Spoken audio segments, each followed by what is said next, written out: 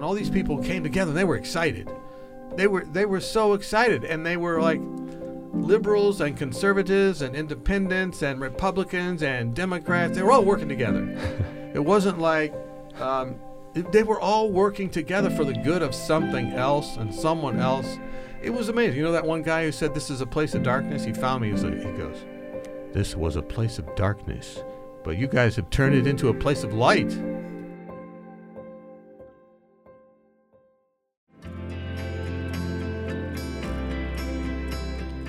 Welcome to the Adventure Podcast, a platform designed to inspire young, mission-minded entrepreneurs to start businesses and ministries of their own.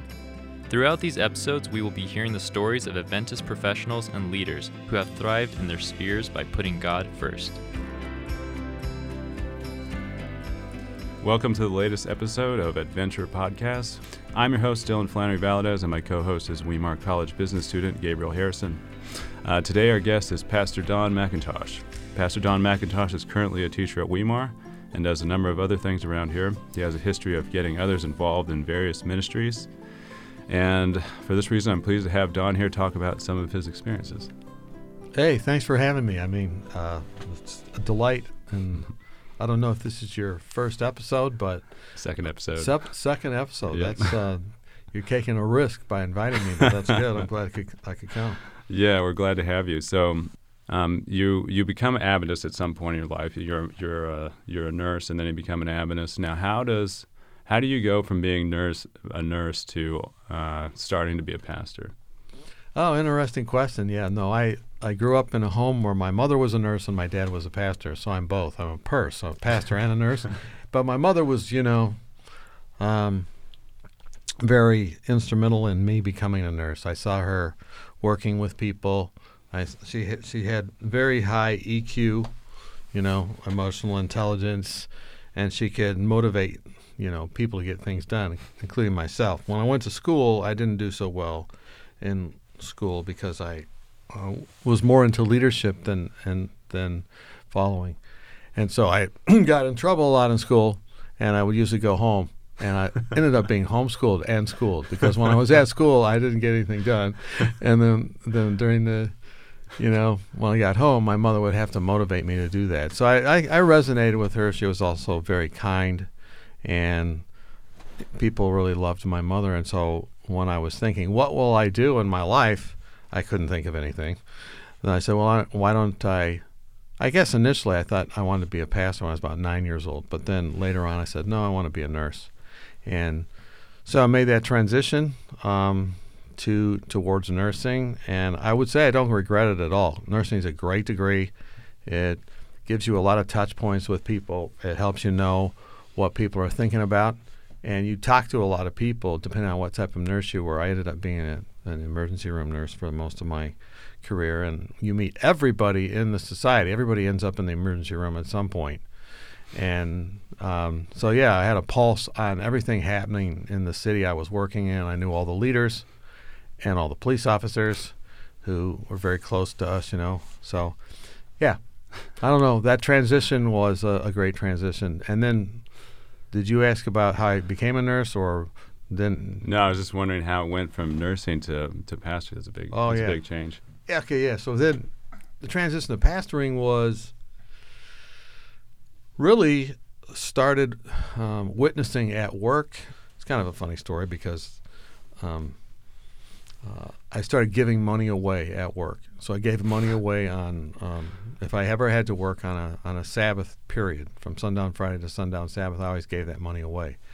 And people started to know that from the community.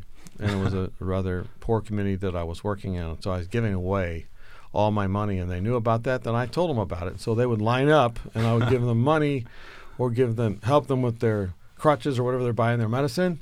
And then I got in trouble. My boss called me in and said, "We really like you, Don." And I was like, "Stop just a minute. That's what every girl that's broken up with me has ever said." And that's happened a number of times. And then she said, "We don't want you to work here. We want you to continue working here, but we do not want you to work from sundown Friday to sundown Sabbath." So I was, "Why is that?" She goes, "Because all these people coming, and this is not really, a humanitarian endeavor. So then I went to the church and I told them, I said, look, I've been helping these people, and so now we've got to help them. And so then they started coming to my church, and then, of course, I needed to be leading out, and then I started preaching every other week. I was working with 2 pastors from Pioneer Memorial Church in Michigan, Dwight Nelson and Skip McCarty, and they were planting a church, so pretty soon I was preaching every other week. And then I went to a board meeting, and they asked me to be a lay associate pastor. I never put in a resume, and I never put in a resume to be a pastor.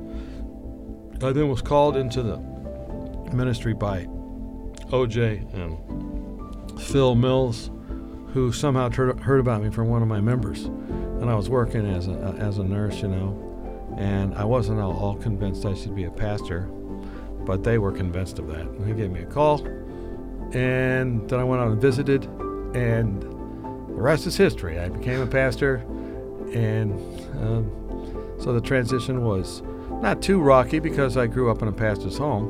Mm-hmm. I knew some things, although the first week in the district there were 3 funerals, and I'd never done a funeral before. I'd seen many of them, but 3 funerals on the first weekend. So it was baptism by fire into that. Is a funeral the hardest thing you think you have to do as a pastor? Funerals are the most evangelistic service in the church. And really? They also are because everybody's listening. When people go to a funeral, they really are listening to what the pastor has to say. It's the only connection that we have with people through the love of God. Death can't separate us. So they really listen. I'd much rather do a funeral. Well, this sounds weird, but I know that people listen more to a pastor at a funeral than at a wedding. I've actually had people at a wedding say, we want you to do our wedding, but could you just keep your talk to 8 minutes? I was like, yeah, that'd be good. Because, what's going to preach coming out of this service is your wedding, and you're the sermon here. And so we want your sermon to last longer than 8 minutes.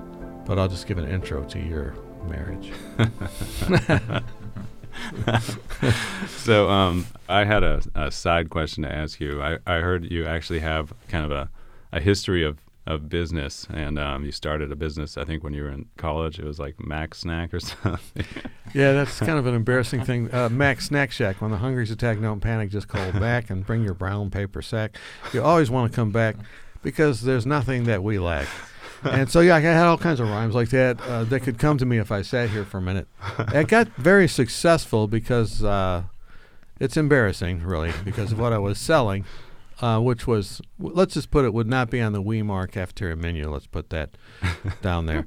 I actually built my room, a loft, and underneath the loft I had several refrigerators, and I had shelving, and I had seating arrangements there, and my room was always Grand Central Station. I mean, there was always many, many people in the room of many different backgrounds, and then my roommate was his name was Reuben, and we would just we'd be up on the loft, and I pretty much hired him by giving him whatever he wanted to eat out of the store at any time. And I knew that would work because he got so sick of junk food that he wouldn't eat anymore after like the first 3 weeks. Anyway, so I was on a network called 3ABN, and they were interviewing me, and he called in and he goes, "Why are you talking about health? Why are you talking about health? I know what you did in college, right?" And I was like, "Reuben?" He's like, "Yeah, this is Reuben." And then he talked to me, and then I go, "So what are you doing now?" And he said, "I'm a dentist." So anyway, God works with us. But there was a lot of business principles there, a lot of things, marketing, a lot of surveys of what people desired and what I could get away with. The business actually came to a very sudden end when one of the vendors pulled up to deliver. It was actually a semi-truck pulled up to deliver a bunch of beverages right during the church service. I didn't tell them to come during the church service, but they went right past the church, and then one of the ushers or deacons came and got me and said, "The dean wants to see you now." That was the end of Mac Snack Shack. It came to a smashing end. But it was very successful, so successful that other things actually failed in my life that year, or struggled. Like School. School. Oh, man. So did any of the lessons that you learned from there actually stick with you? Oh, yeah, how to interact with people. The importance of food actually in any business, I think, is huge because it slows people down and allows them to talk to each other. It creates a warm environment. And I had many seminal discussions there in my store. And I also learned a lot about people in the community, and I would buy day-old products that were no longer available at the store, but were basically very cheap. I would have full disclosures, Also, it was a great environment because a number of the students who were on probation and couldn't leave the dorms only had one store to go to. And hey, monopoly. Yeah, so it was kind of a monopolistic situation. I learned a lot of things I would not do too. You can compromise yourself by what you sell and what you do and what you stand for, and I learned that as well. And I also learned that it's pretty hard to do school and a business like that because just of the nature of it, it can be all consuming. And it took a lot of time to do things well, and it would divide your attention. So. Okay. So let's get back to you being a pastor. Yeah, let's do that. So some of the things, I don't know if my time is right, but before you came to Weimar, you got involved with something called Pathways. No, it was after I was at Weimar. We started the health program. So health is Health Evangelism and Leadership Training for him. It's an acronym, HEALTH. Mm-hmm. We started that program. And as a part of that program, I began to study through the Bible again to see what the Bible had to say about health. And I was very interested to see if Bible prophecy was actually related to health. And I began to get very excited about these concepts of health that you see in the book of Daniel. And I had seen that a number of years before in my local church where we had done programs for the community and really seen all the physicians in that community get engaged in referring their patients to our church. And also at the church, I also began to think about our health programs more of a business model and actually charge people for the health programs. And the reason I charge people, because if you charge people for something, they have more accountability and the value of that goes up, and so the value of your organization goes up. I'll give you an example. For instance, 5-day plans or stop smoking clinics. Churches do that. They often do that for free. Churches always think that something is free, it grips people. Mm-hmm. I don't think that's true because I think you get abused sometimes as a church and they don't see the value of it. And to illustrate that, I went down to a company. It was actually the Coleman Lantern Company where they sell,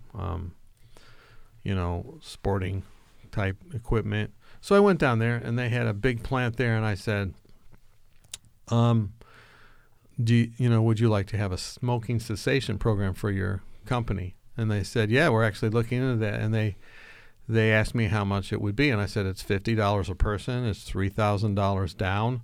And they say, why is that? And I told them all the hours of stuff that would be presented and the people that would be involved.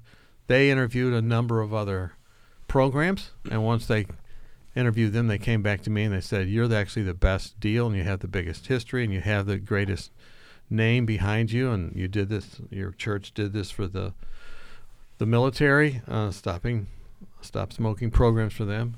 So here's the $3,000. Here's the contract. And I also said we have to have at least 50 people. So they had 50 people times 50. Then I went back to the board. And I said to the board, I said, look at this. You know what? We need to respect ourselves a little more. We need to recognize that what we're doing is valuable. And the attendance was much higher because, they paid money for it. They had, as they say, skin in the game. And then I just learned that. Actually, someone's always paying for your program, whatever it is. And the biggest pay you want is for people to pay attention, right? So if they're paying attention, then they're going to have better benefits. And that's what happened in that program. Then we started to do that with the other health programs. Was that one of the first times you had charged? Yeah. Oh, and, okay. a lot of people were kind of nervous about that. Now, I would say this on the other side of it. In a church, I don't want to turn anyone away for money. So I would invite pastors to come to our programs, and I'd let them come free as long as they didn't miss. If they did miss, they had to pay. Then, also, if someone came from the community that couldn't afford it, I would get scholarships for them to do that, but I would say someone's paying for it. That way they always knew the value of it. Someone pays. This is the same thing in theology. We say, I'm saved by grace. It's free. It's not free. Jesus died, right? Yeah. And he continues to suffer and pray and invest in you. He's paying a lot. It may seem free to you, but it's costly, Yeah. And some people say, well, we're not saved by works. That's true. Not our work, but someone's working. The angels, Jesus. And so we have to look at things, I think, in the spiritual economy like we do in business. And whatever you're doing as a Christian is very valuable because you're talking about the precious blood of Jesus, which is more valuable than gold or silver, we're told in the Scriptures, right? Yeah. So I think it's a very spiritual thing to charge and to think about the economy of what you're doing in the church. Now, all these people, that paid into these programs, that then funded our evangelism. Wow. So some years, we would bring in thousands of dollars, and that we never kept any of that, but it went directly into funding evangelism. So we would pay for our, an evangelist to come in from Amazing Facts or do our own series or It Is Written or, So you're actually quite business-minded. Well, yeah. I mean, I'm not, with the details of business, not the greatest, but with the overall concept, my church treasurer and the other people would do all that. They would do the accounting stuff. I'd be more of the sales and marketing, you might say. You know what I mean? And I told my members every meal is a marketing situation. If you eat like you're supposed to in a restaurant, you're actually marketing the church. Everything you do is building the king's business. We must be about our Father's business. That's right. Weimar offers 2 tracks, Healthcare Administration and Organizational Management, which are led by experienced professors and successful business leaders. If you long to bridge the gap between business and mission, go to www.weimar.edu for more information. So getting back to Pathways, how does that, you're talking about the health program and then... Pathway to Health. So what happened there was all this history from the 20 years, or 13 years in that other church with the success. I first of all ran an evangelism school at Amazing Facts College of Evangelism, and then had a health track in that. But I always thought, man, we could really make that better.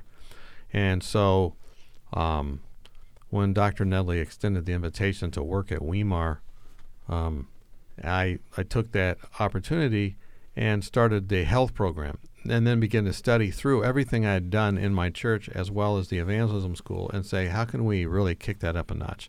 I saw in the book of Daniel that every single chapter in Daniel has a health component to it as well as a prophetic component.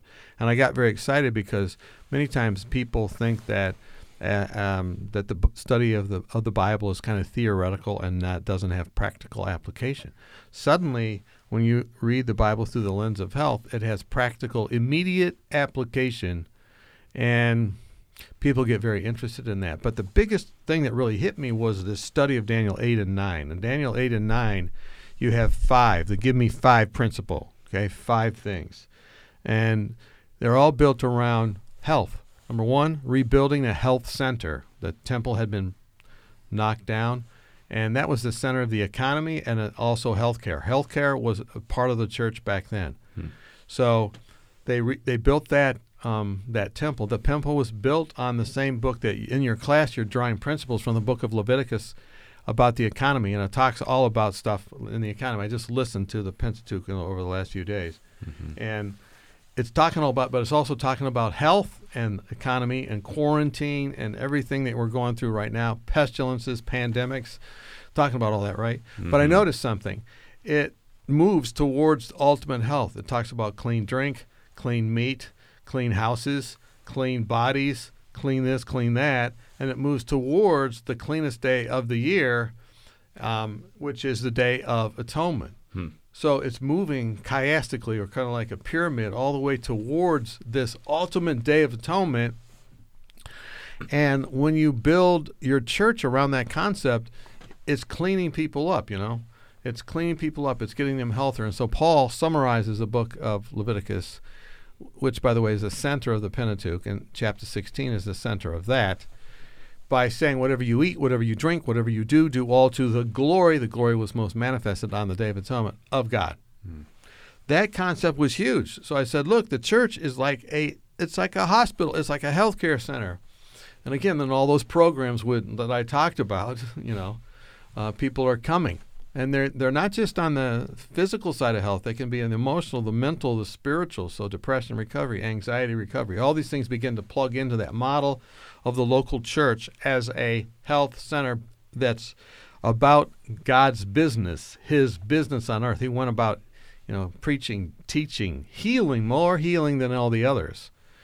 So then you have that. And then the second thing after that was, 483 years later, he enters the sanctuary itself that he has actually had rebuilt, and he comes in it, and they kind of had messed up the business model and made it avarice and taking people's money, and it was a bad business model. And he turns the tables upside down. He says, no, my house is called a house of prayer, and by the way, you're supposed to be healing people, not just making money, because the Levitical system, they had to have sacrifices and all these different things that were related to dermatological issues in chapter 13 and 14 and other things. But they had kind of sidetracked it all and just taking people's money, but not really caring about their real health, physically, emotionally, mentally, and spiritually. So he enters into it, right? And for 3.5 years, he heals people. And pretty soon, everybody's coming, and it's amazing. Of course, he gets in trouble. His ultimate miracle was healing Lazarus, and they said, that's it, we're going to kill you, because he was actually taking away their market share. He was taking away their ability to be the ones in control of the business model that they had set up. So they got really upset about that, and so they killed him, right? Yeah. But when he was dying, he initiates a new program, because he's a man acquainted with sorrows and griefs and anxieties. That's what it says in Isaiah 53. That's depression and anxiety recovery. He's a man that understands what we're going through. He enters into it. So the church then is the place, the ultimate place, not just for physical healing, but emotional and mental healing, and that's demonstrated on the cross. Mm-hmm. So you have 27 AD, you have 31 AD. So the Give Me Five principle, 457, the temple was rebuilt. Then 27, Jesus was baptized and initiated that health ministry. 31, he dies and initiates the depression, recovery, and anxiety type aspects. He just underlines that. Then comes the exciting thing, and this is what led to Pathway to Health. This is the sermon, by the way, that I preached that led to that. Okay. And then what happened was 3.5 years later, or 3.5 years after the cross, the disciples had followed the same model of Jesus. They had went about healing and all these different things. You can read about it in Matthew chapter 10. And everybody was just responding well to them, and they were led by a man named Stephen. And Stephen said, look, you know what? You guys were neglecting the Hebrews and the Hellenists, or the Hellenists because of the Hebrews. So Hellenists were Greeks and the Jews, and he says, we got to serve everybody. So he served everybody, and that got the attention of all the priests. And the priests were the Pontiffs. I mean, the leaders. They were the leaders of health. You had to go to the priest to, Jesus was always go, show yourself to the priest, and the priest was then making this distinction. But now, likewise, the disciples were taking care of different ethnic groups, and that was reaching society. So you had a sanctuary that was built, was the center of health. You had physical acts of healing. You had spiritual, mental acts of healing, and now you had social acts of healing. So I preached that sermon, right? I went to a a lay organization of the Adventist Church called ASI, and I preached that sermon in kind of a provocative way. I said, we're here in a hotel, and we've got like 3 rich people here, and everybody knows who they are, and they're trying to get them to give donations. And we're doing this over a weekend. I'm not sure that Jesus would be pleased. Let me share his paradigm here about how he reached the world. And I shared those 5 points, right? Mm-hmm. I gave you the first 4, but the 5th is the Adventist Church is supposed to have a sanctuary message that leads to physical healing, emotional, mental healing, and reaches the community. So I shared that message, and I listened to it, actually, that message. Someone sent it to me recently, and it was kind of like a provocative message. And afterwards, they immediately came to me, 2 people that were 2 physicians that were really into this, and they said, would you come to our board meeting? And I was like, I don't know. I don't like board meetings that much. Got plenty of my own. But then they said, we'll give you a free lunch, so I went. And so I got to the board meeting, and at the board meeting, they're talking about this or that, and I said, it's obvious you guys are not where you need to be. You're not as radical as Jesus, and, that's okay because you're Laodicean, and, maybe at another time, no, don't leave. So then we started talking about it, and then they started to adopt it conceptually. And you want me to keep going because I could tell what happened, but yeah, keep going. So after that happened, right? After they did that conceptually, then they had to start talking to people in the community because I said, look, what we need to do is we got to get stadiums. We're going to fill up stadiums with healthcare workers, all the equipment, and people are going to come to these stadiums, and then they're going to go through this, and they're going to go through it all, and they were kind of looking at me like, what? But some of them got excited. And then they started to call people up, like happened to be in California at the time. And they called various cities like L.A., that's a big job. Mm. And then, because they had a stadium, and other places. Pretty soon, the people they got intrigued because giving free health care, we said it would be free health care. It's not really free. It's being paid for by volunteers that are coming and volunteering their time, right? Mm-hmm. So anyway, that concept started to resonate with Oakland and San Francisco, the administration of those cities, and so we ended up going there, and it was an amazing situation. We went to the Armory, and on one side of the Armory they had a pornographic studio, which we found out by going there, and realizing we were on the wrong side of the building. And they say, "Are you here today? Are you the talent for today?" And I said, "No, we don't have that talent, and we don't want to expand it anyway if we did." So, but then we went on the other side, and this was a very kind of dark, seedy place of town. This one guy comes up to me, he goes, "Why are you here? This is a place of darkness. You're going to get hurt." And I was like, "Well, we're here representing the light of the gospel." And he was like, you're crazy. But we set up the clinic. It was amazing. Pretty soon, people wrapped the entire Armory 3 or 4 times, and they were there for dental services and for eye services. Those are always the 2 biggest at these clinics because people don't have that kind of insurance usually. Mm-hmm. But many other things as well. And they just came, and then this got the attention of the leadership of the church. They began flying in for photo opportunities, and they wanted to be a part of it, and this kind of triggered that whole thing. It was very interesting economically too, because all these people that came to help, we had 700 people. The year before at the ASI they had like 100 and maybe 150 people. I don't know if it was that much, and they had an offering of $10,000 that was related to their appeal that they made. They didn't even they heard the sermon, but I didn't make an offering appeal. I kind of wish I would have. But then the next year, this got out, and they came, and I tell you what, these people were like in the zone. People that never worked before, ministers are supposed to work with physicians and healthcare workers, but many times that doesn't happen. But they came together. The lay people came together. There were people that had to pick up the trash. There were people that had to give out masks. There were people that had to do all things. And all these people were put to work, just like in the ancient sanctuary, you might say. Everybody had a place to be at work. And, work for other people is very, very medicinal. And people, you kind of get high, like Most High, because you're following the Most High model, right? And all these people came together and they were excited. They were so excited, and they were like liberals and conservatives and independents and Republicans and Democrats. They were all working together. It wasn't like they were all working together for the good of something else and someone else. And so we started on a Wednesday, I think it was, Wednesday, Thursday, Friday, ended at noon. And then we invited people to Friday night services where they shared their testimonies, and on Sabbath where they came to a Sabbath service, and all these people that had come through it. It was amazing. You know that one guy who said this is a place of darkness? He found me. He goes, this was a place of darkness, but you guys have turned it into a place of light. Wow.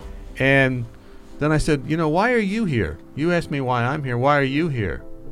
Why would you come to a place of darkness? You described this place as a place of darkness. You told me that people go to the bathroom on the streets all around here, and you have to watch where you step. You told me all this. Why are you living here? And he kind of put his head down. He goes, I don't know, but could I work with you guys in your next clinic? Because I'll hitchhike there. I'll go with you. And I said, you know what? What does your father do? And I was like, my friend was with me, like looking at me like, you are weird. Why are you asking? I don't even know why it came to me. But then when he answered, I knew. He said, well, my dad is a Baptist minister. I said, I don't suppose you're Baptist. He goes, no. And then I said to him, you know what? I think you should be about your father's business. Your father's business, not just your father's business, because this is really that. This is what Jesus did. And the guy just started crying. He says, you're right. I need to have a focus helping people.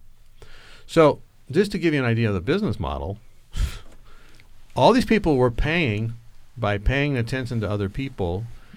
They subsidized their own trips. All these medical people that came, 600 medical people, they brought their staffs with them. These are dentists. These are doctors.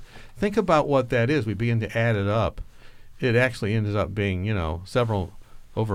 definitely like $2 million of that clinic of just donated time. Wow. We began to actually look at this, and over time, coming out of that sermon,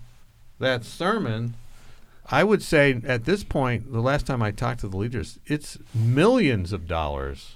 I think the last time they told me it was like $30 million had been given in terms of equipment and time and all this kind of stuff, maybe even more than that when you look at the number of clinics that were done.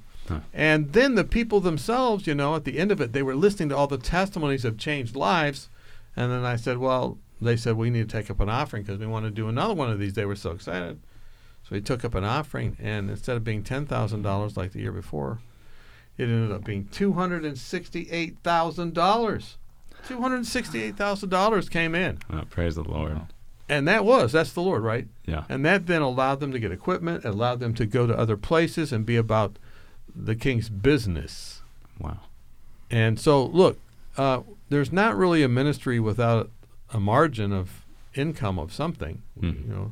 The tithe or offerings, in this case it was sacrificial offerings of in-kind giving, coupled with donations from not only the faith community, my faith community being the Seventh-day Adventist Church, but also from other stakeholders in the community. And so you're talking to all of them. You're talking to people that are not of your same faith.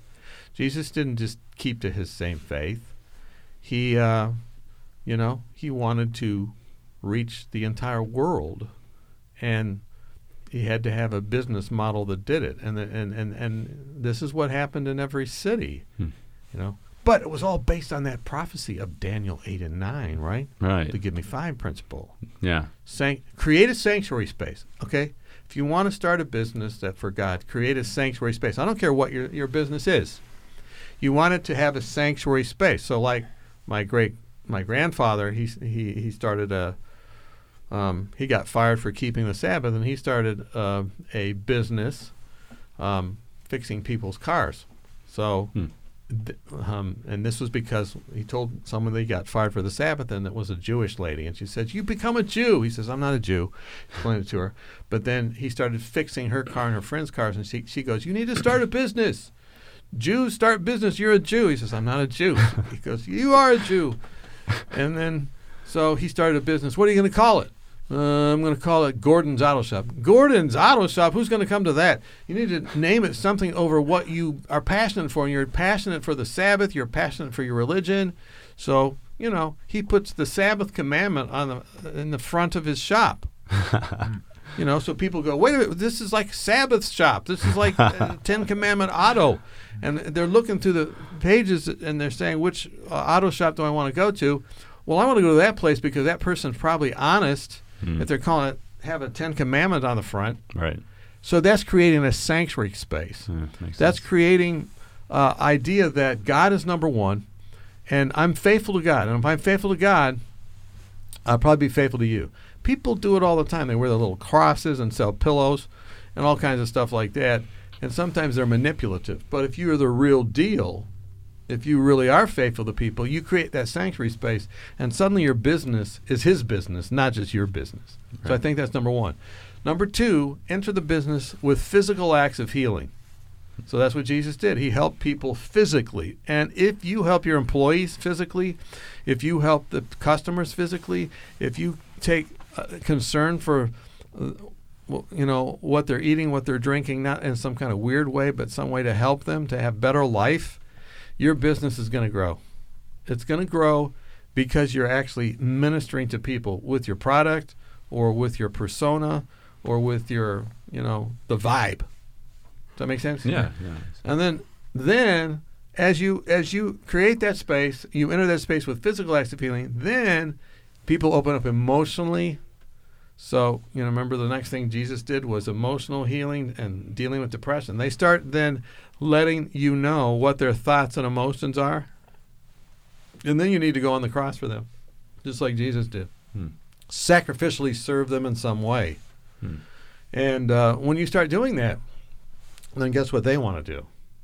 They say, "Man, this is the best thing that ever happened. And not only do I feel better, I want to do the same thing, just like Stephen did. And I'm going to start dealing with issues like disparities of ethnic groups that are receiving food." That's what Stephen did.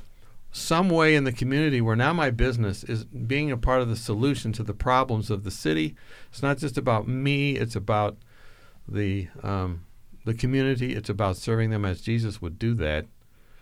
And that's number 4. And, these are the business principles, right? And then if I could link up with a church that has that as its actual whole thing, as Whole Foods, you might say, that can really change people, and I can create a sanctuary space, or I can link up with it. My business is now linked with the sanctuary, you might say, and the sanctuary message and then the physical acts of healing, the emotional, mental, and social acts of healing. Suddenly now my business is his business, and I'm linking people not just to life, but eternal life, not just to avoiding death, but avoiding the second death. And my marketing and my whole idea is not just life, everlasting life. And people now, they're connected to something much more important than my bottom line. It's God's bottom line. So that's kind of... Yeah, that makes sense. And so what were those 5 steps called again? The Give Me 5 principle? Give me 5. I don't know. Maybe I should patent this or something. Coin that, yeah. No, this is the Give Me 5 are create a sanctuary space, number 1, right? So, like even right here in this podcast room, we have kind of a sanctuary space. You're on the edge of your seats. We're all excited because we're talking about cool stuff. Create a sanctuary space. It can happen even on a plane, but create a sanctuary space, number 1. And it can happen in your business. It can happen in every interaction you have concerning your business.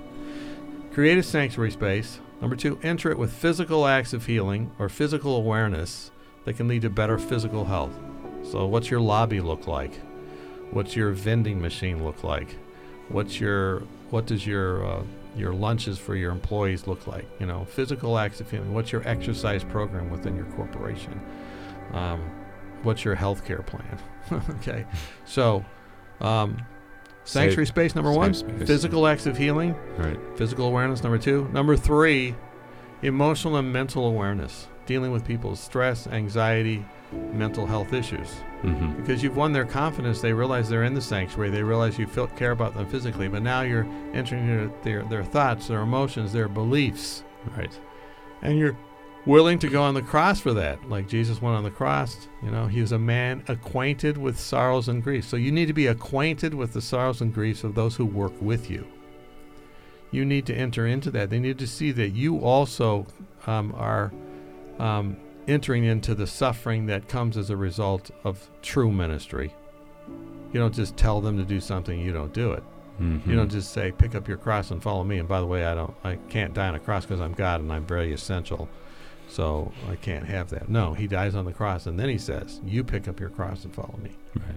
Then you have the Gentiles and Stephen. Then you have Stephen Right. comes along. So create a sanctuary space, physical acts of healing, emotional, mental acts of healing on the cross, then finally social acts of healing that involve many other people, right? Right. And it's introducing them to all your core concepts, right? Right. And then finally formalize that by attaching it to what God is doing in the world, which is what he's trying to do, is create sanctuary spaces, enter them with acts of physical healing, emotional, mental acts of healing, and then rock the society with it. I mean, we don't go into business for ourselves if we're Christians. We don't go into business to get rich. Mm. We go into business to share the riches of the gospel. Right. Right. That gives us meaning, that gives us purpose. If we go into other things, then at the end of the day, we might get rich and we might get to the top of the mountain, but it's the wrong mountain. We find out nobody's there on that mountain. Yeah. So what I'm noticing from what you're saying is it seems like if you hit like the biblical sweet spot, like if God is there and it's a present truth type ministry, that the funds will come, because it seems like it just happened sort of naturally when you gave that sermon, and then all of a sudden people started contributing. People recognized it as something present truth, that they should be doing this right now. That these things, these kind of like all the money just sort of appears there, and God moves on people's hearts just to get there. So my follow-up question would kind of be like, well, what kind of businesses or ministries do you think Adventists should be getting involved in at this time? Well, you're never going to go wrong if you're involved in one of these physical aspects of ministry, physical, emotional, mental healing. Mm-hmm. So anything related to that. And you're never going to go wrong with social acts, where your business is helping society better themselves in those ways. Those are going to work. Mm-hmm. Because God is at work there. You know that. I mean, look, I've been a minister for many years now, and I've gone to many seminars, and I've gotten many books and flyers about all this stuff that they think they're going to grow their church, which the church is a business. It's God's business, right? Right. They think they're going to grow their church with stuff that you don't find in Scripture, really, or the Spirit of Prophecy. And all that does is divide churches and mess up your business and mess up God's business. So if you can find things that are inside the loop, so to speak, inside the Bible and the Spirit of Prophecy, and you see them there, then you're building your business on that. And if you also use the principles that you see there, then you're going to prosper according to God's plan, I would say. So lots of people do lots of things, but you need to keep in mind the real mission, which is not just life; it's everlasting life. It's not just avoiding death; it's avoiding the second death. And you have to create a business where you can actually foster those things, talk about those things. Don't put yourself in partnerships with people that don't believe in that. Don't unequally yoke yourself that castrates your witness. This happens a lot in business. I'd like to be able to talk about that, but my partners won't let me do that. Just be very careful about any of those kind of things. Okay. Never compromise on the Sabbath if you want to prosper spiritually. Don't do that. You'll prosper more if you follow God's plan just like my grandfather, right? He actually had a business. It prospered. He had numerous people that were introduced or come into the church. Wow. He added a tithing aspect where he said, I'll give you 10% off if you listen to my Bible study. And he had to, memorize all the texts. And then he would give Bible studies while he's fixing their car. So always think about that. How are you going to share the message within your business line? Yeah, makes sense. I actually have a lot of businesses I'd like people to start. Like I'd like people to start like a cafe, the Daniel Cafe, the Daniel One burrito, and talk. I mean, look, I even have it in my mind. I like, instead of having Subway pictures of Subways on the side, I'd like the 2,300 days. I'd like the 70 weeks. I'd like to have pictures of all the stuff we talked about, and they're going, "What is that?" And then they're sitting there and they're looking at, even at the wrappers of the sandwiches. They're like telling your message. Yeah. Food has to be good though. Mm-hmm. That's right. It's got to be good. All right. I was going to turn over to Gabe and let him have a chance to ask a question if he wanted to. Yeah. In your experience as like a nurse, a pastor, and someone who's been involved in multiple ministries, like what's some experiences you could share or advice for like Adventist business owners or people interested in starting businesses of like the challenges you face in like adversity that could help encourage them and that you've seen have like helped you grow as a nurse, a pastor, and just someone who's been active in ministry? Well, I think that every business is built on dealing with an adversity or dealing with a disparity or dealing with a need. So every single business is built on that because you find an itch and you scratch it, you find a need. And so basically, you're asking that question, what are the needs of society, physically, emotionally, mentally, and spiritually? And then you're attempting to meet that need. You have the same needs that everybody else does. So I think the biggest challenge is trusting God and his plan. And that's a big challenge. Another challenge is sometimes people just think, I'm just going to do this and I don't need help or I don't need to think it through. I'm going to build a tower without considering the cost, like the Bible says. I'm going to consider a ministry without figuring out how things are going to work. And there's a tension between going forward in faith and then having people involved that can help you actually realize your dream. I can't really do too much stuff. I can talk. I can inspire. I can show people stuff. I can motivate people. Yeah. But I remember we had some of the students, we went to one of our Pathway to Health things. Yeah. And I think it was down in San Antonio. And we were put in charge of following up all of the lab tests and then getting them all organized to go out to the churches where people would go and get the lab results. And that's the way we were going to introduce everybody to the church and that model. That was a disaster. I mean, it was like thousands of labs and sometimes duplicates and sometimes people's names were spelled different. And it was a colossal nightmare. It was awful. But there was this Weimar student, Lindsay and Jessica. They're students, right? Mm-hmm. And they saw me. They saw me like struggling with these logistics, and pretty soon it's coming down to the nitty-gritty of actually getting the thing done, not just talking about how cool it would be when it was done, which was I was good at that, and I got everybody there. And they devised this system to organize everything and save the day. So this is the other principle. You got to surround yourself with people that actually can do what you say, because you can't really necessarily do everything you say. So I think those are a couple. Yeah. And then so don't lose your focus. I tell you what, after that I was like, these people are gold. They don't say much, they're not giving a sermon, but they're preaching a sermon with the nitty gritty, and they're very invaluable, very important people.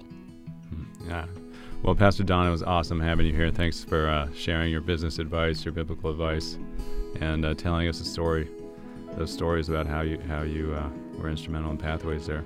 Oh, by the way, I would say I certainly am not the driver of Pathways. The others, I was just a small, conversation at the beginning and just kind of supporting with my mouth. And at my activity, I went to every single one and was there, But really the drivers were the people that picked up the idea. Mm-hmm. And you have to acknowledge that. You don't want to be saying you did everything, because if you do that, you're not going to be doing much for very long. Well, Pastor John, it'd be great if you could just close with prayer for us. All right. Father God, thank you that we could come here and talk to Dr. Dylan and Gabe and with the business students, and thank you for this awesome podcast that hopefully will reach many and inspire many to be about the King's business. Bless the everyone listening to this, that you might give them a sense of purpose, that they could enter into a sanctuary space with physical acts of healing, emotional, mental acts of ministry, and impact the society with their business, which really ends up being your business. In Christ's name we pray. Amen. Amen.